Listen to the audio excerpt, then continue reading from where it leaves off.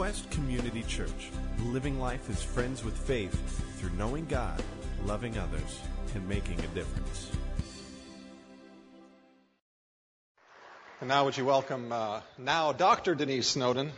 Many of you know she was on a leave of absence for a while. She has been such a gift to us here at Quest, and she's going to speak to you this morning. Lord, thank you for Denise. Thank you for the way she's impacted so many of our lives. Lord, I pray that you'd bless her now as she speaks to us and as your Spirit works through her. In Jesus' name, amen. Thanks. Good morning, everyone. Well, I'm excited and terrified at the same time. I'm used to speaking to large groups of people, hundreds, sometimes thousands. I have no problem usually, because I'm speaking about something that I do for a living, which is in this field of education. And instead today, I'm going to be one of those people, I think, on that stream where I'm going to jump in. I'm going to teach you what I'm learning, but I don't just instinctively know about. So I ask you to bear with me as we delve into this text. We're in Mark chapter 7, verse 24 is where we're going to start. We're going to refer to it several times back and forth, but I want to read the whole thing through to set the big picture, and then we're going to piecemeal our way through it. I'm hoping today that you laugh with me a little, and you cry with me a little, and that you have a couple of takeaways. So let's start. Mark 7, verse 24. There you go. Jesus left that place and went to the vicinity of Tyre. He entered a house and did not want anyone to know it, yet he could not keep his presence secret. In fact, as soon as she heard about him, a woman whose little daughter was possessed by an impure spirit came and fell at his feet. The woman was a Greek born in Syrian Phoenicia. She begged Jesus to drive the demon out of her daughter. "First, let our children eat all they want," he told her, "for it is not right to take the children's bread and toss it to the dogs." "Lord," she replied, "even the dogs under the table eat the children's crumbs." Then he told her, "For such a reply, you may go. The demon has left your daughter." She went home and found her child lying on the bed and the demon gone. Then Jesus left the vicinity of Tyre and went through Sidon, down to the Sea of Galilee and into the region of Decapolis.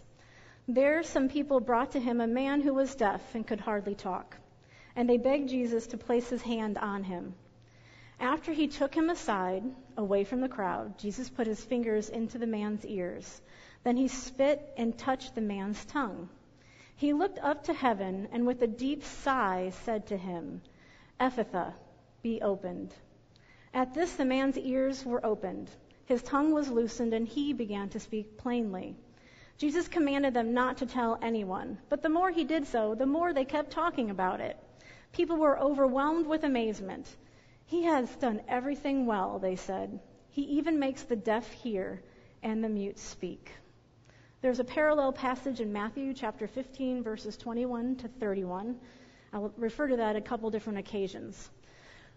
When Ross first asked me to tackle this, and I read it, I was like, really? Isn't there something? I really can't identify with this woman. My child is not possessed by a demon, and the deaf mute, and it's just one of those passages in Scripture you kind of read through, and you're like, yeah, Jesus, he did miracles. Of course he did, and you just kind of keep reading. Yep, there's another miracle of Christ, and there's another one, and you just kind of keep going.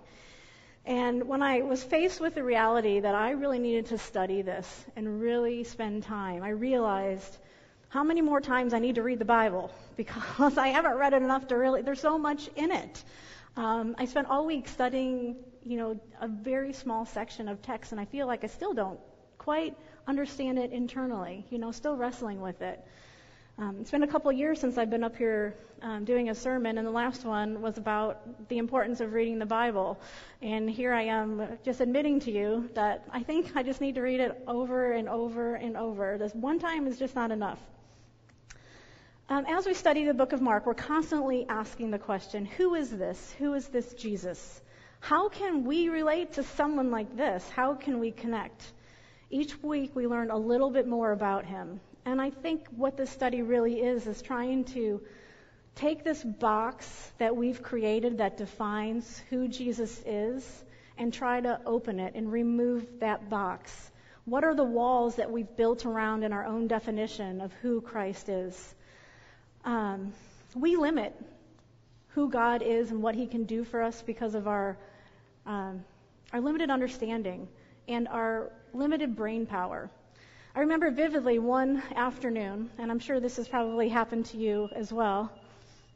I was leading the Truth Project study. Several times I had done it, and it was probably the third time I had done it. And I was sitting there just kind of contemplating, what was going to happen that week when I was facilitating. And on TV, I had the TV running in the background. There was one of those commercials, which was for, raising money and trying to get us to donate for a relief fund in Africa. And they showed the pictures of all the children with the bloated stomachs and the flies. And I remember sitting there thinking about preparing for this class and then all of the things I have to do. Like, I just don't have time to prepare for this class. Like, at the time I was writing my dissertation and I had all these other things that I had to worry about. And just wondering, oh my gosh, how could I ask God to help me? Like, look at these kids. Like, I just felt like they're so much more important than what I had on my heart, what was burdening me at that moment. And then it hit me. Because through this study that I was engaged in, a metaphor that was used was this box and how we try to define Christ, how we try to define God through this box, and that we need to open that box. What I was doing right there, my mental process was limiting what God could do for me by saying, oh, he's too busy. My worries are not a priority to him. Only these children who are starving in Africa, he's got enough to worry about. He doesn't have to worry about me. Have you ever thought like that? I'm not worthy enough. God doesn't care enough about me. How wrong that is. How wrong it is to try to define him that way. And so we really need to take that box, open it up, and free ourselves from the limiting definitions we have of him. Our learning target today is that we're going to learn how we should approach Jesus and why we can do it that way. I'll say it one more time. Nate? Thanks. My son's running the production booth, so that's fine. Today we're going to learn how we should approach Jesus and why we can do it that way. So as I prepared for this, I was feeling really led by the Holy Spirit. Melissa would be very happy about that. Just an overwhelming feeling that this message is going to touch someone in here in a profound way. Probably put the mirror up and he's talking about me. But I have to say, every time I'm feeling really called by the Spirit, and I know I'm going to do something really special for God, boy, Satan knows about it. And he is out on the attack. So I want to tell you what happens the week before Vacation Bible School. So as you know, I'm also the director of the children's ministry here. And last year, before Vacation Bible School, had a flood in the basement a couple days before, just a little distraction. This year, it was even compounded. So I know that Vacation Bible School was going to be something really special for God's kingdom. So not only did we lose power this year for an extended period of time, causing setbacks in all the preparations here at church to get ready for VBS, but my former mother-in-law passed away that week, 5 days before Vacation Bible School. She was buried 2 days before Vacation Bible School. On the 4th of July, Greg and I came home from the fireworks. We had a great evening with the Ottomans and a whole bunch of other people. Went to New Albany fireworks. It looked like there was a storm out, but it didn't really touch us. We got home, and the storm had touched my house. An 80-foot tall tree, an oak tree, about 3 feet diameter, just a little tree, decided about 25 feet off the ground, got cut off, fell down, and this great storage barn that my husband built 6 weeks prior so that we can keep all of our lawn equipment in there was crushed. Next to the storage barn was his pickup truck, which we didn't drive to the fireworks, which also had huge limbs, probably about a foot around, land in it. So his truck has been in the body shop for a couple of weeks now. So every time one of those things happened, I could have gotten discouraged, right? Or I could have just said, that's Satan trying to take me away from my mission for Christ. And that is how I got through that. Leading into today, this past week, We lost power again this week. I think it wasn't as big or widespread. You're laughing, Greg, right? So I'm at home alone. The power goes out. Within 30 seconds, our backup generator onto this, we have like this full house generator thing, didn't kick on. I call my stepfather. The wind is coming in. The power went out before the rain came in. And I'm like, if the error message is EO4, what am I supposed to do? He's telling me what buttons to push. I got it going. It ran for 10 minutes, went out again. Had some mechanical failure. Greg pulls in. I'm frantic. I'm like, our basement's going to flood. I just can't deal with it. We have a backup to the backup generator because I don't trust my mechanical knowledge. So he gets the backup generator. After he tries to get the generator running, it doesn't work. He gets the backup out. That fails. We finally get it going again. And just in time as the water is coming up the sump pump, it kicks on and pushes all the water out. Then to top it all off, so that was, averted. I think that was Wednesday. Friday, I'm putting my final touches on my sermon. And I hear this scratching noise. I have a wonderful study. I think if I idolize anything, it's books. So just books all around. And I have a fireplace and my office, my work area is set back in the corner.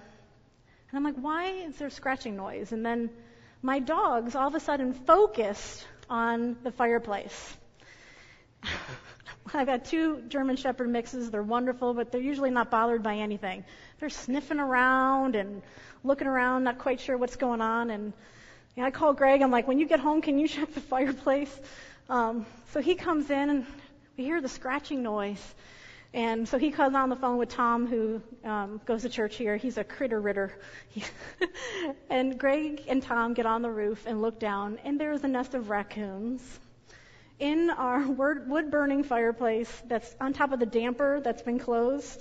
And those little babies making noise. I was wondering what the funny smell was. I keep lighting the candle in my office. Yeah, it's raccoon urine. It's great. It's okay, laugh.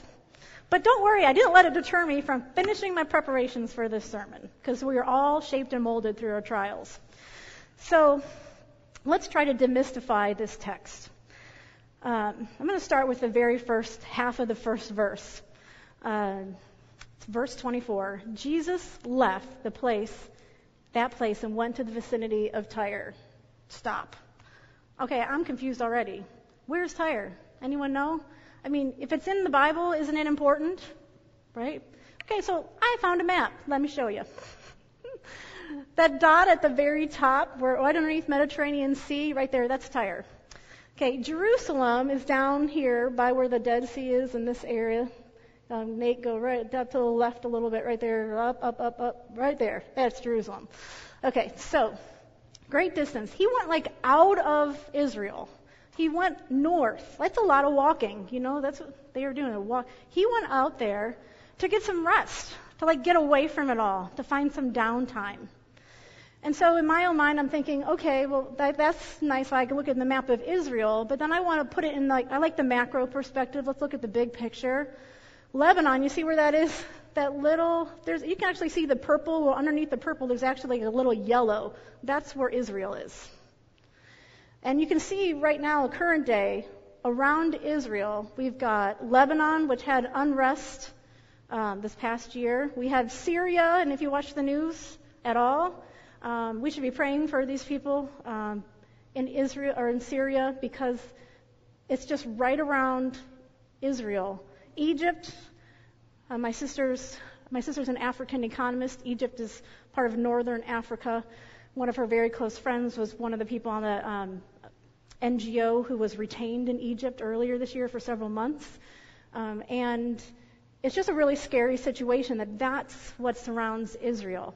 And the Abrahamic covenant really tells us that if you bless Israel, you will be blessed. And if you curse Israel, you will be cursed. So we need to pray and continue to keep them in our prayers. But going back to the scripture that we're reading about, current day Lebanon is where this is. So Tyre is currently in Lebanon, which is north of Israel. So now I feel better. I got my first question answered. All right. The second part of that verse says, he entered a house and did not want anyone to know it, Yet he could not keep his presence secret. In fact, as soon as she heard about him, a woman whose little daughter was possessed by an impure spirit came and fell at his feet. The woman was a Greek, born in Syrian Phoenicia. She begged Jesus to drive the demon out of her daughter.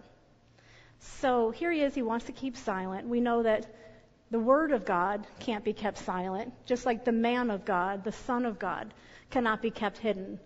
What a joke that Jesus wanted to be kept hidden, because we know that's not possible.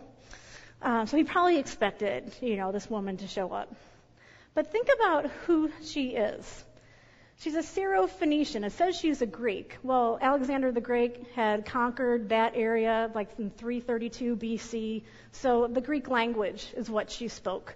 Of course, now it's part of Lebanon. But the Roman Empire, about 30 years before Christ was born, conquered that territory. So it's kind of a mixed up area of the world, but Greek is the primary language. So she's not Jewish. Okay, she doesn't speak the same language that Christ does. She does not have the same culture that he does. She is not part of his religion.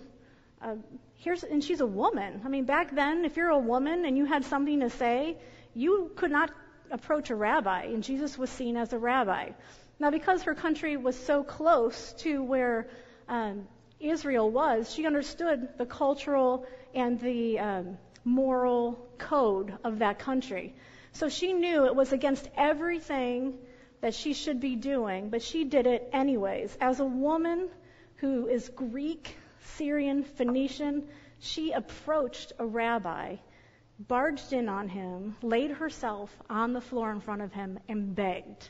And if you go to the Matthew translation, it's an incessant begging. It's an over and over and over. And the disciples, if you read the Matthew translation, tried to get Jesus to shoo her away. She's a Gentile. She's not a Jew. What are you doing listening to her beg? Stop her. Stop her, Master. Stop her. And of course, Jesus, he just sat in silence and let her beg. Have you ever felt like that you just begged Christ for help, for something in your life that was so important to you, and you felt like it fell on silent ears? But sometimes through that process, through that persistence, is where we grow and we learn. And we are sometimes rewarded for being persistent, for being bold, for being assertive. And that's what happened with her. She goes boldly to Jesus, even though she knew she had none of the moral, social, religious, cultural credentials. I'm coming before you boldly, even though I can tell you all my labels. I'm a woman. I'm a sinner. I've been divorced. I've been betrayed. I can just go on and tell you all the reasons why I am not worthy to come before you to share Christ's word. I'm not a theologian. Just like this woman who didn't meet any of the criteria to go before the Lord, but she did anyways. Her posture, she fell at his feet, was paying homage to him and demonstrating profound respect, but also abject pleading. It shouldn't be too surprising that she begged. Think about this. What was she that we haven't recognized? She has a little girl, right? Who is sick, possessed by a demon. She's a parent. When you're a parent, isn't that the most important job description you have? Yes? Okay. Wouldn't you do anything for your children? Katie Stewart, she's a member here. She told me a story during Vacation Bible School. She's a mom, has an only child. The only child's about to enter kindergarten. And if you've had to put your child in kindergarten, she's a stay-at-home mom. You understand what it feels like to your heart, right? You feel like your heart's going to break when you put them on that bus. And when your heart's going to break? When you send Derek off to school, right? The same thing happens when you send him away to college. She's sharing with me this trepidation that she feels. And her mother gave her some advice and told her, try to put it in perspective. The love a parent has for a child, it flows downward and it just gushes. It's amazing the capacity of love that we have for our children. But when you think of the love that flows up from child to parent, it's not gushing as much. They love you. They just love you differently. They can't love you as much as you love your child. Those of you who have just had children, they're new in your family, did you not realize the power of when you have a child, how much love you could possibly bear? It's the same thing here. Here's a mother. She overcomes all of these racial, social barriers because it was for her daughter. Mary, I remember November 14th, it was a Monday, we had a staff meeting, and Mary calls me. Denise, are you at the office? I have some papers I have to send in. Maya's diagnosis, we just got it back and it doesn't look good and I need to get her into another program and I don't know how to get this paperwork to these people. Can you help me? Shows up at the office, a team of us, we work and we get, what she needed scanned and faxed and emailed and all that. She put aside her pride, you put aside everything that you hold dear when your child is at stake. And that's this mother.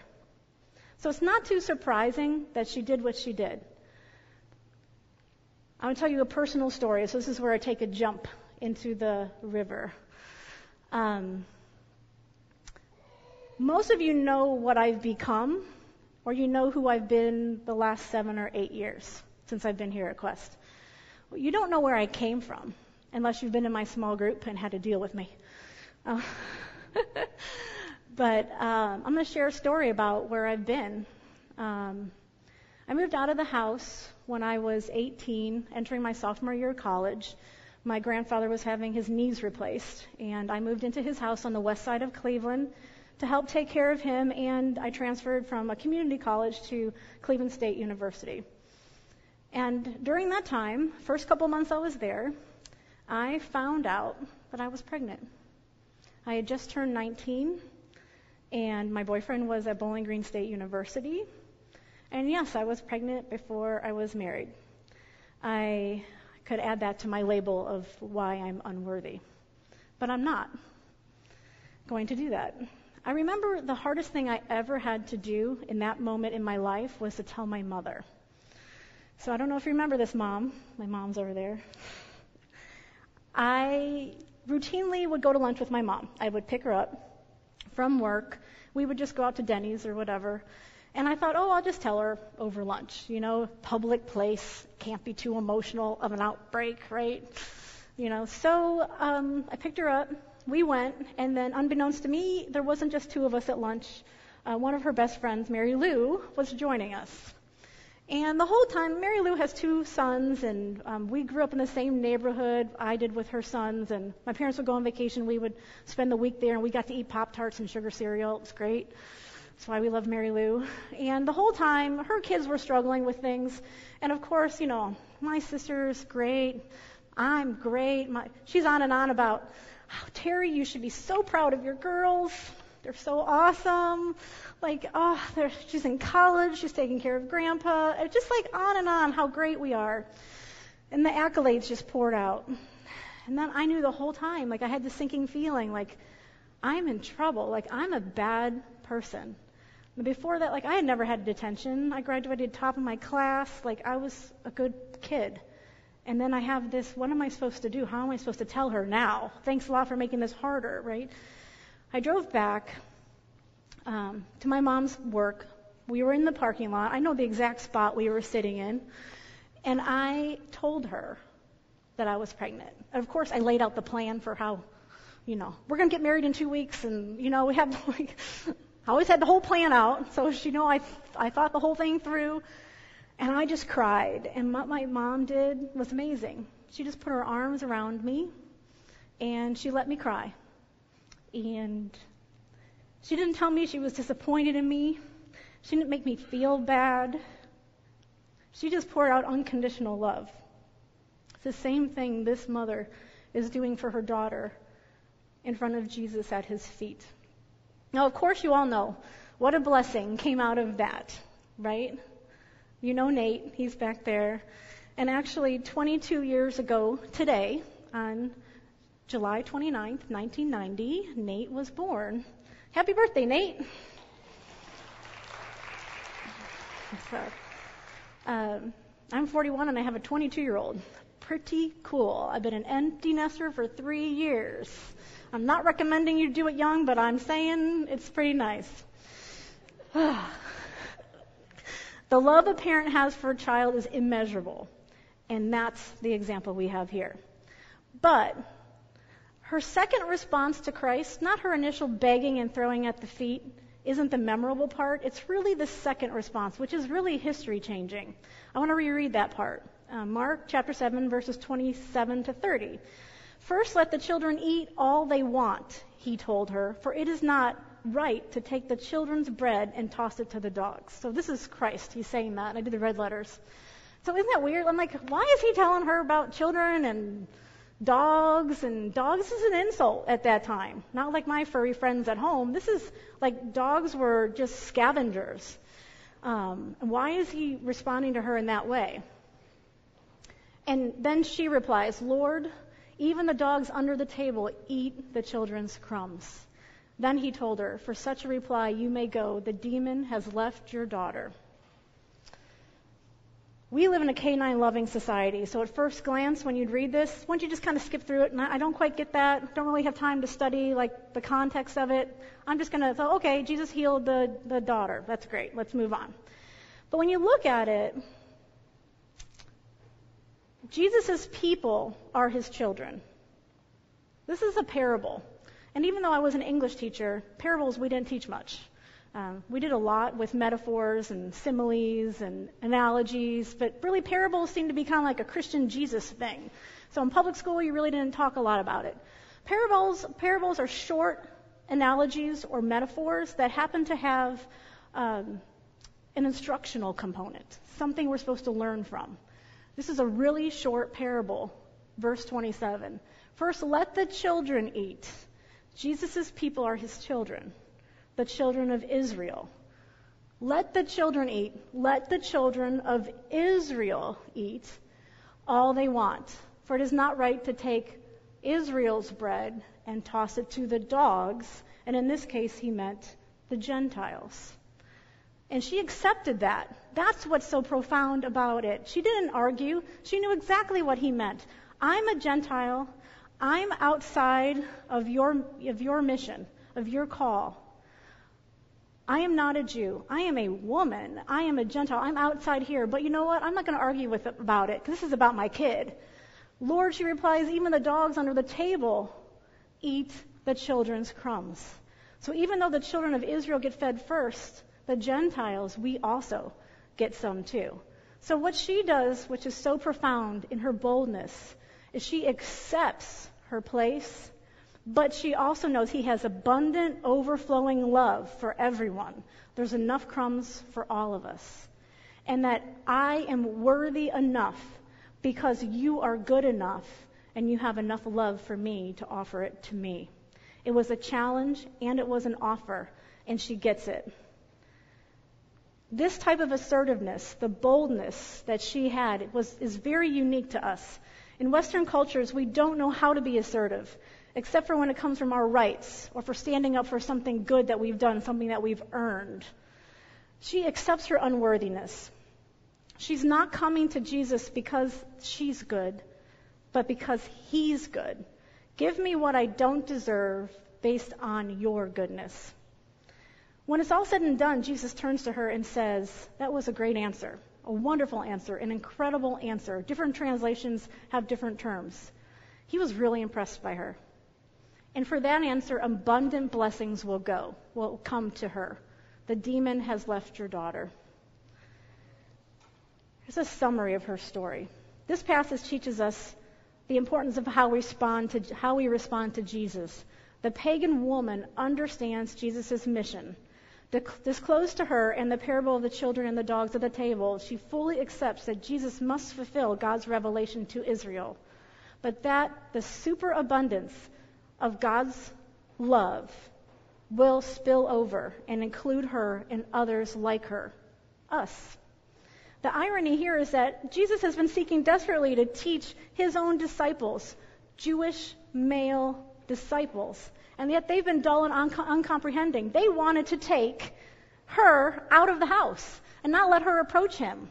They wanted to cut her off. She's not good enough. What are you doing here? They still didn't get it, that there is enough love from God for all of us. Martin Luther was really amazed by this story and moved by it because he saw the gospel in it. Here's a woman who understood the gospel. You're more wicked than you've ever dared believe, but you are more loved than you ever dared hoped. On one hand, she's too proud to accept what the gospel says about her unworthiness. You cannot stand before God on your moral record, on your dignity, on your rights, on your basis of your suffering. None of us can. We can't prove our worthiness. God owes us nothing. But on the other hand, she does not insult God by being too discouraged to take up the offer that he has of love and forgiveness. There are two ways that we fail to let Jesus be our Savior. So I want you to really think about this. Do you have a superiority complex? Are you too proud to come to him? That's me. I think I can handle it myself. I withdraw. I don't need God. I don't need anybody. I'm not going to be dependent on anyone or anything. And that includes God. And I've had to work really hard to change that mindset. I'm self-reliant. I'm not trusting of God and self-centered and self-absorbed. And I want to say I'm working on that every single day to be more God-reliant, to not have a superiority complex, that I can handle it myself. I think you don't have to be one or the other. The inferiority complex is just as strong. I'm too awful that God couldn't love me. I'm too awful that I couldn't stand up here and share this with you. Right? I'm not worthy enough. I doubt God's love, or that he doesn't have enough time, or that I'm not a priority for him. That I is also self-centered and self-absorbed. You see that? I'm both self-centered and self-absorbed. If we're too prideful or we're too despondent, it doesn't matter. We're saying that we doubt what the Lord Jesus Christ has done for us because we can handle it or he can't handle it. Either way. We need to place ourselves in the middle and really find balance. And I think she does a good job, this Syro-Phoenician woman does, of modeling that for us. John Newton, he was a pastor, and that probably rings a bell for some of you. He wrote Amazing Grace, and I think there was a movie out about him a couple years ago. He also wrote a series of letters, and if you go to Google, you can find these online. They're really thought-provoking. One particular letter was a pastoral counseling letter to a man who was very depressed. And here's what he wrote to him. You say you feel overwhelmed with guilt and a sense of unworthiness. Well, indeed, you cannot be too aware of the evils inside of yourself. But you may be, indeed, you are improperly controlled and affected by them. You say it is hard to understand how a holy God could accept such an awful person as yourself. You then not only express a low opinion of yourself, which is right, but also too low of an opinion of the person, work, and promises of the Redeemer, which is wrong. You complain about sin, but when I look at your complaints, they are so full of self-righteousness, unbelief, pride, and impatience. They are little better than the worst evils you complain of.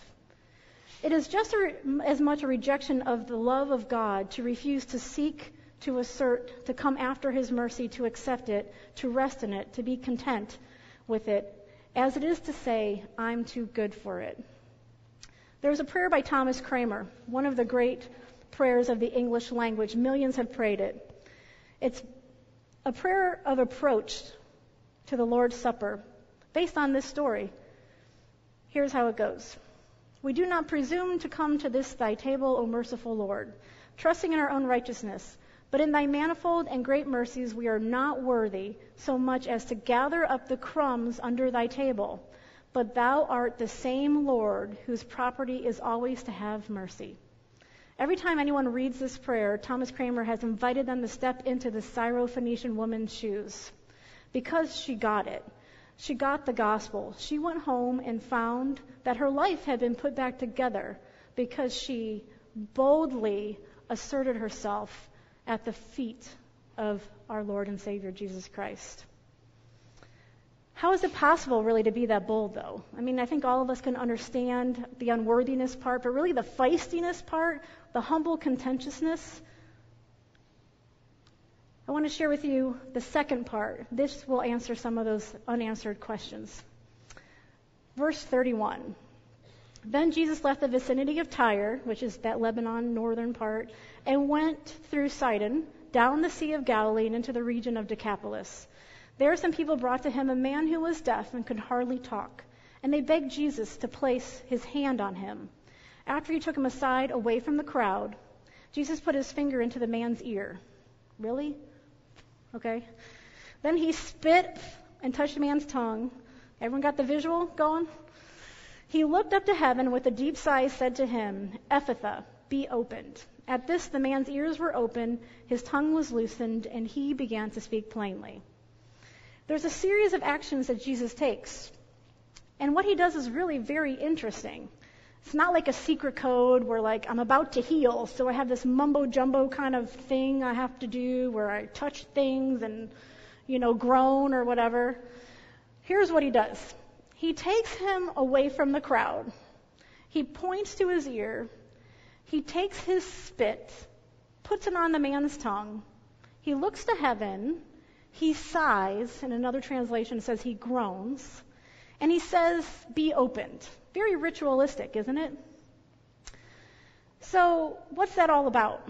He doesn't really need to do any of that stuff, does he? I mean, he is the Lord Jesus Christ. He can heal anybody or anything. Why does he do that?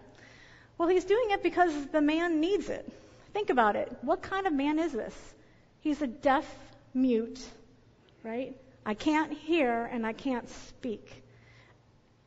Jesus approaches him where he needs to be met. He takes him away from the crowd. He takes him away because this man has been made a spectacle his whole life. People have made fun of him, have teased him, have ignored him, have just set him aside. The last thing this man needs is to be made a spectacle again. He takes him out. He removes him from the crowd. That's the first thing he does. Then he points to his ears, takes his own spit, and puts it on his tongue. That is meeting this man in a cognitive place, a communicative place. That was sign language. He was showing him what he was going to do. He touched him, and he spit, and he touched him. It was very much nonverbal gestures to communicate with him and meet him where he was. Then he looks to heaven, and this is the really interesting part, the sigh. He sighs or groans and says, be open. When Mark writes this, and we know this is from Peter's recollection because he was there, but Mark writes, and he chose language that was really important to this. When he describes the deaf mute, he uses a Greek word, and the Greek word is megalelin. And megalelin is only used one other time in the Bible. It's in the Old Testament, Isaiah 35, chapter 5. And it was a prophetic term. It was used to describe a prophecy regarding the deaf mute. And here again, why wouldn't he just use regular terminology to describe the deaf mute? He uses this prophetic term, Mark does, to convey the message that as Jesus is sighing and groaning, there's this prophecy of what's to come and what he has to pay in order to heal this deaf mute. He heals him because he knows that he's the sacrifice, the prophetic sacrifice, that he's going to die for us. He's going to die for this man, which gives him the power to heal him. That's what that groan is, looking up to his Father. He had to bear divine retribution for us. He identified with this man so much, identified with him personally, his own sacrifice. And that is why we have to be bold and we have to assert ourselves and come before him. Because Christ did that for us.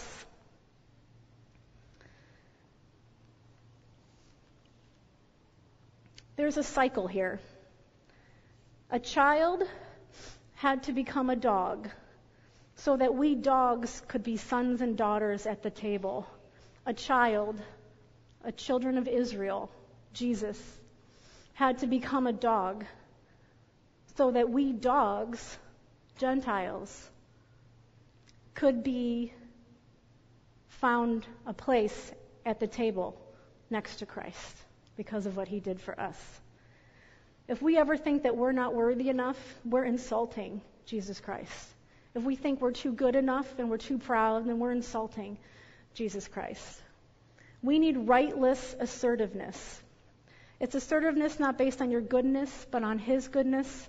It's not coming after the things you deserve because of your goodness. It's coming after the things you don't deserve because of his goodness. It's got 3 points to ponder.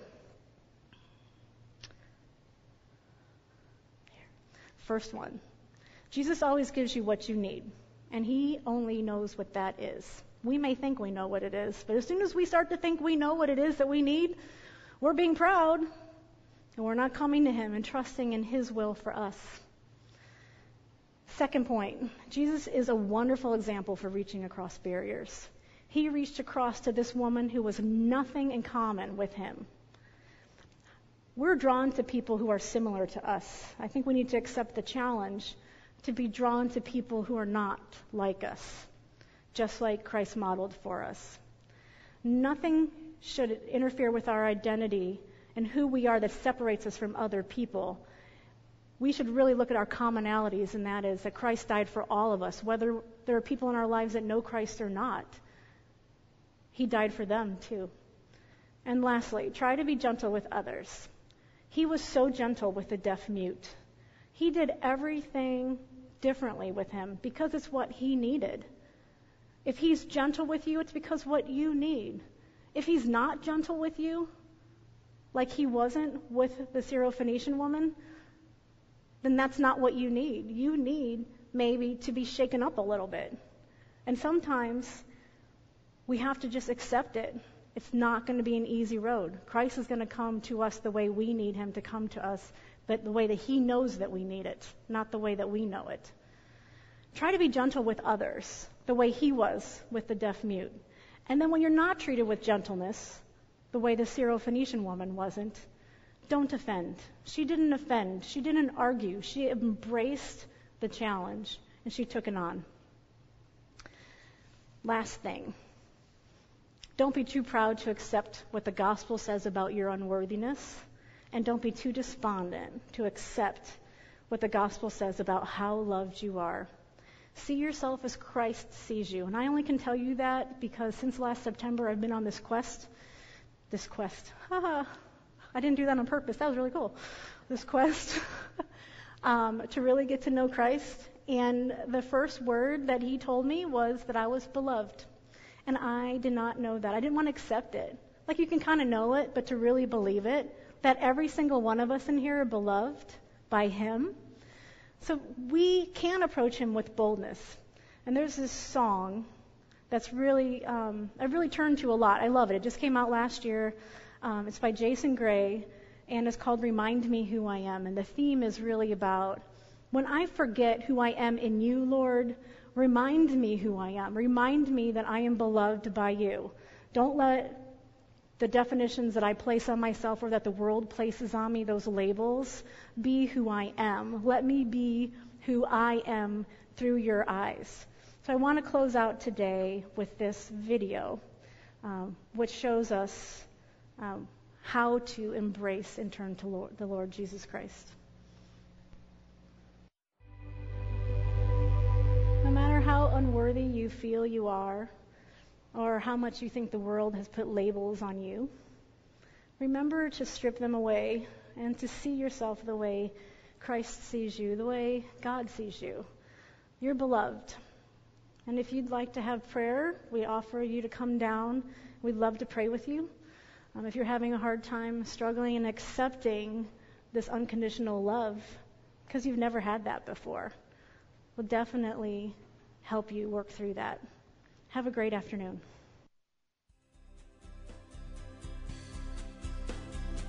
Thank you for listening. Join us at Quest as we walk with one another in friendship while discovering the reality and goodness of God together. For more information and service times, visit us online at gotoquest.org.